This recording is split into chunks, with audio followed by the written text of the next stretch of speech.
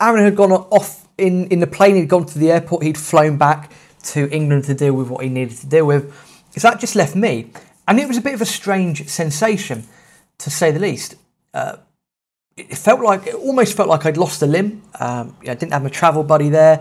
It was a bit lonesome. Wasn't sure what to do, but also knew that I could run on my own clock now, as such. So that was entertaining. So I decided that, why not? Let's head down to a place called Arequipa. Pretty much to an extent back where we came from, because Arequipa's relatively close to Puno. If you remember, we got stuck there in the bus station on the way up to Cusco itself. And I decided to get an overnight bus from Cusco to Arequipa. So I got down to the bus station, booked on my ticket, and I remember the bus journey, or I remember the cab journey actually from the hostel to the bus station, because it's quite a way out. I was quite proud because I held a decent conversation with the cab driver for about 20 minutes. The duration of the journey, held a great conversation in Spanish. Where have you been? What have you been up to? Where you're going? I was asking him loads of questions about, what's it like to be Peruvian? Where you're from? What else do you do? All of these sorts of things. Had a really, really good conversation. And that showed how much the language development had come along. Now, Arequipa itself, I wasn't aiming to do much in Arequipa. I'll be honest with you, I was chasing that free shirt from the Wild Rover. Having stayed in the one in La Paz, having stayed in the one in Cusco, I knew that heading to Arequipa and then proving that I'd been to the other two meant I'd get a free t-shirt. Exciting stuff. The bus journey overnight, don't remember much of it. I was asleep. I do know that it is renowned for being quite a dangerous journey at night, because apparently even the bus drivers like falling asleep on the journey. Whether that was scare tactics back in 2014, I do not know, but it is what it is. Got into Arequipa safely. Fortunately, one of the women on the bus turned out to be a lovely Irish lady. She was staying at the same hostel as well, so we grabbed a cab into the hostel. I went for a walk around Arequipa. Not too much going on there, and by this stage, again, not to sound too miserable, too condescending, you kind of know what you're going to expect in a town in Latin America. Very Spanish in style. You're going to get your main plaza, you're going to get your principal buildings around the main plaza, you're going to get your grid system, and it just keeps going back and back and back until the town or city stops. 9 times out of 10, that's what you're going to get. So, again, at Arequipa, it was a bit, okay, fine, I'm here. Checked in at the Wild Rover, got my t-shirt. I then saw that there was a trip that you could do, a 3-day walking tour to a place called the Colca Canyon. And with the Colca Canyon, you could see a variety of condors. You'd be walking straight into the canyon, walking along the canyon, and then on the final day, walking up the canyon. Why not? It sounded like a good idea. Didn't have anything else to do. Could do with some exercise. Why not? Now, the idea was good at the time. But what I will say is a couple of things. Number one, when booking to go on a hiking tour, a bird watching tour, and you know that you're getting picked up at about 6 o'clock in the morning, do not play beer pong the night before. At the hostel, I made a new friend as such, a German guy, I think it was called Klaus, I'm not joking, I think that was his actual name, and we were just chatting. He was meandering around on his own, he was heading up to Lima as well. We kind of thought that'd be, might as well team up, join forces.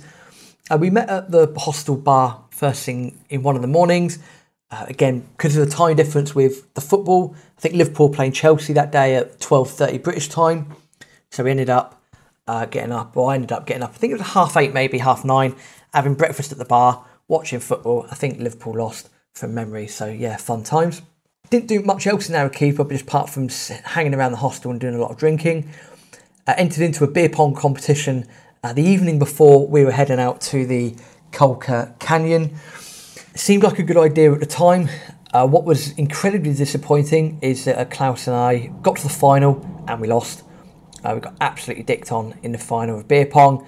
And yeah, went to bed about 3:30 in the morning, absolutely off our faces. There was a nasty wake-up call.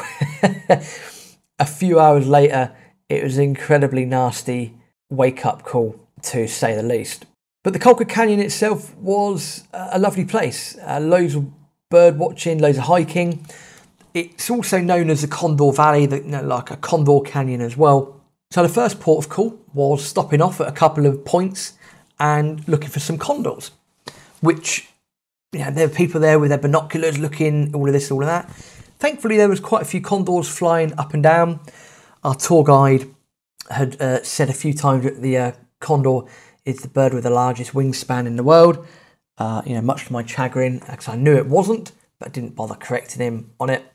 But to see condors relatively up close and personal, soaring up and down the valley, that was really a really, really cool sight to see. Now, the first day into the canyon, the 3 days were divided into 3 sections. The first day would be going downhill into the canyon itself. The second day was not as much walking. It was relatively flat. Then we'd end up in a place where we could basically use a swimming pool, have a few drinks, have a laugh. The third day then involved, boom, bang up the hill. Out of all 3 days, the first day was the toughest. I haven't got the greatest right knee in the world for a variety of reasons, mainly due to a skiing accident back in my school days. But going downhill, I learnt a lesson quite quickly. Number 1, wear 2 pairs of socks, otherwise your feet will hurt.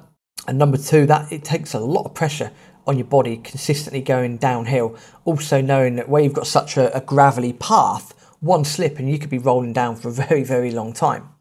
Plus, being hungover, headache, usual stuff, roasting hot, you're not in the best mental state anyway. I thought we'd learn our lessons from 2011, but evidently no. We had a varied group. We had a couple of people like myself at the time that were not the physically fittest of people, should we say. So there was a few of us hanging at the rear. There was a really few energetic, couple of Dutch people, couple of Chileans at the front who were loving it.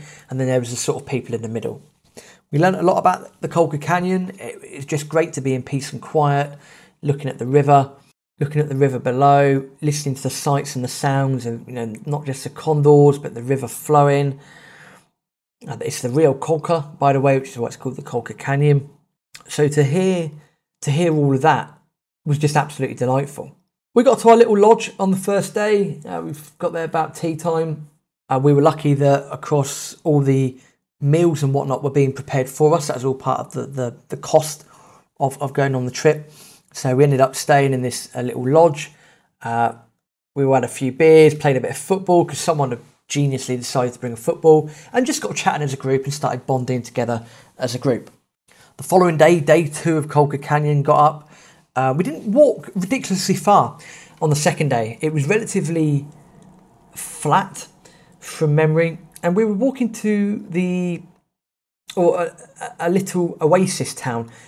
I forget the name of what it was called, but just a very pleasant oasis in the middle of the canyon.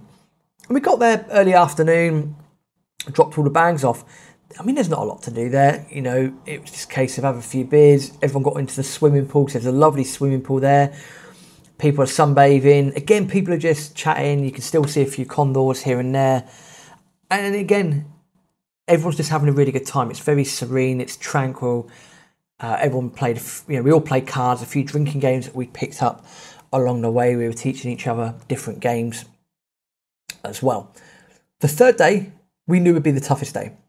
The reason for that is it pretty much involved going up, the vertical cliff face for about 45 minutes to an hour without having breakfast.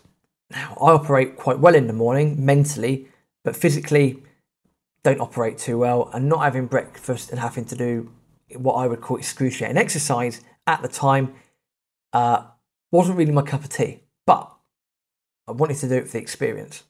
Going back to the Inca steps, you know what's coming. These are not simple steps to walk up. These are really going to test you. Absolutely 100%. These are going to test you. And that's exactly what they did. The Dutch boyfriend and girlfriend and the Chileans, they were storming up behind the tour guide. You had people straggling here and there. Myself, I was pretty much at the back of the queue, back of the line, going quite slow. I don't always like being the last person to do that sort of stuff. I learned that really from the Death Road in La Paz. But thankfully, the lovely Irish lady that was on the bus to Arequipa, she was slower than I was. So although we weren't together, I wasn't the last one, which was always nice. Now, it took me about an hour, to get to the top of the hill. It was, the sun's beating down on you. It's very early in the morning, which is cool. I do remember vividly playing the Sigh No More album by Mumford & Sons. I had that on my speaker. I was singing along with it. Thought that'd be a good way to get the air coming in and out of the body. And yeah, got to the end of that album and made it to the top as well. And to a nice round of applause from everyone. And even when the Irish lady made it to the top, everyone was given a great round of applause that we got there. At the top of the canyon, we stayed there for quite a long time. We were just sitting down, sunglasses on, everyone taking photos, group photos, individual photos. We went off to have a relatively mundane breakfast, which was a bunch of juices and mainly breads and bits and pieces like that. And that filled up the stomach. And then that was Arequipa. That was Arequipa in a nutshell. That was the Colca Canyon in the nutshell. Klaus and I were still hanging out. We went back to Arequipa. We decided that because we were both headed off to Lima, that we should make a move. Now, the reason there was a bit of a time frame on Lima is, as you'll find out in a later episode, there was a 3-day bus journey that we booked in for, Aaron and myself, between Lima and Bogota in Colombia. A very, very long journey, to say the least. And we knew that journey had cost $100 or so, something along those lines. It was cheaper than flying, and that date had been set. So I knew I had to be in Lima at that point in time. Mistake number 2. When you know you're going to get on a plane the following day, do not smoke weed the night before.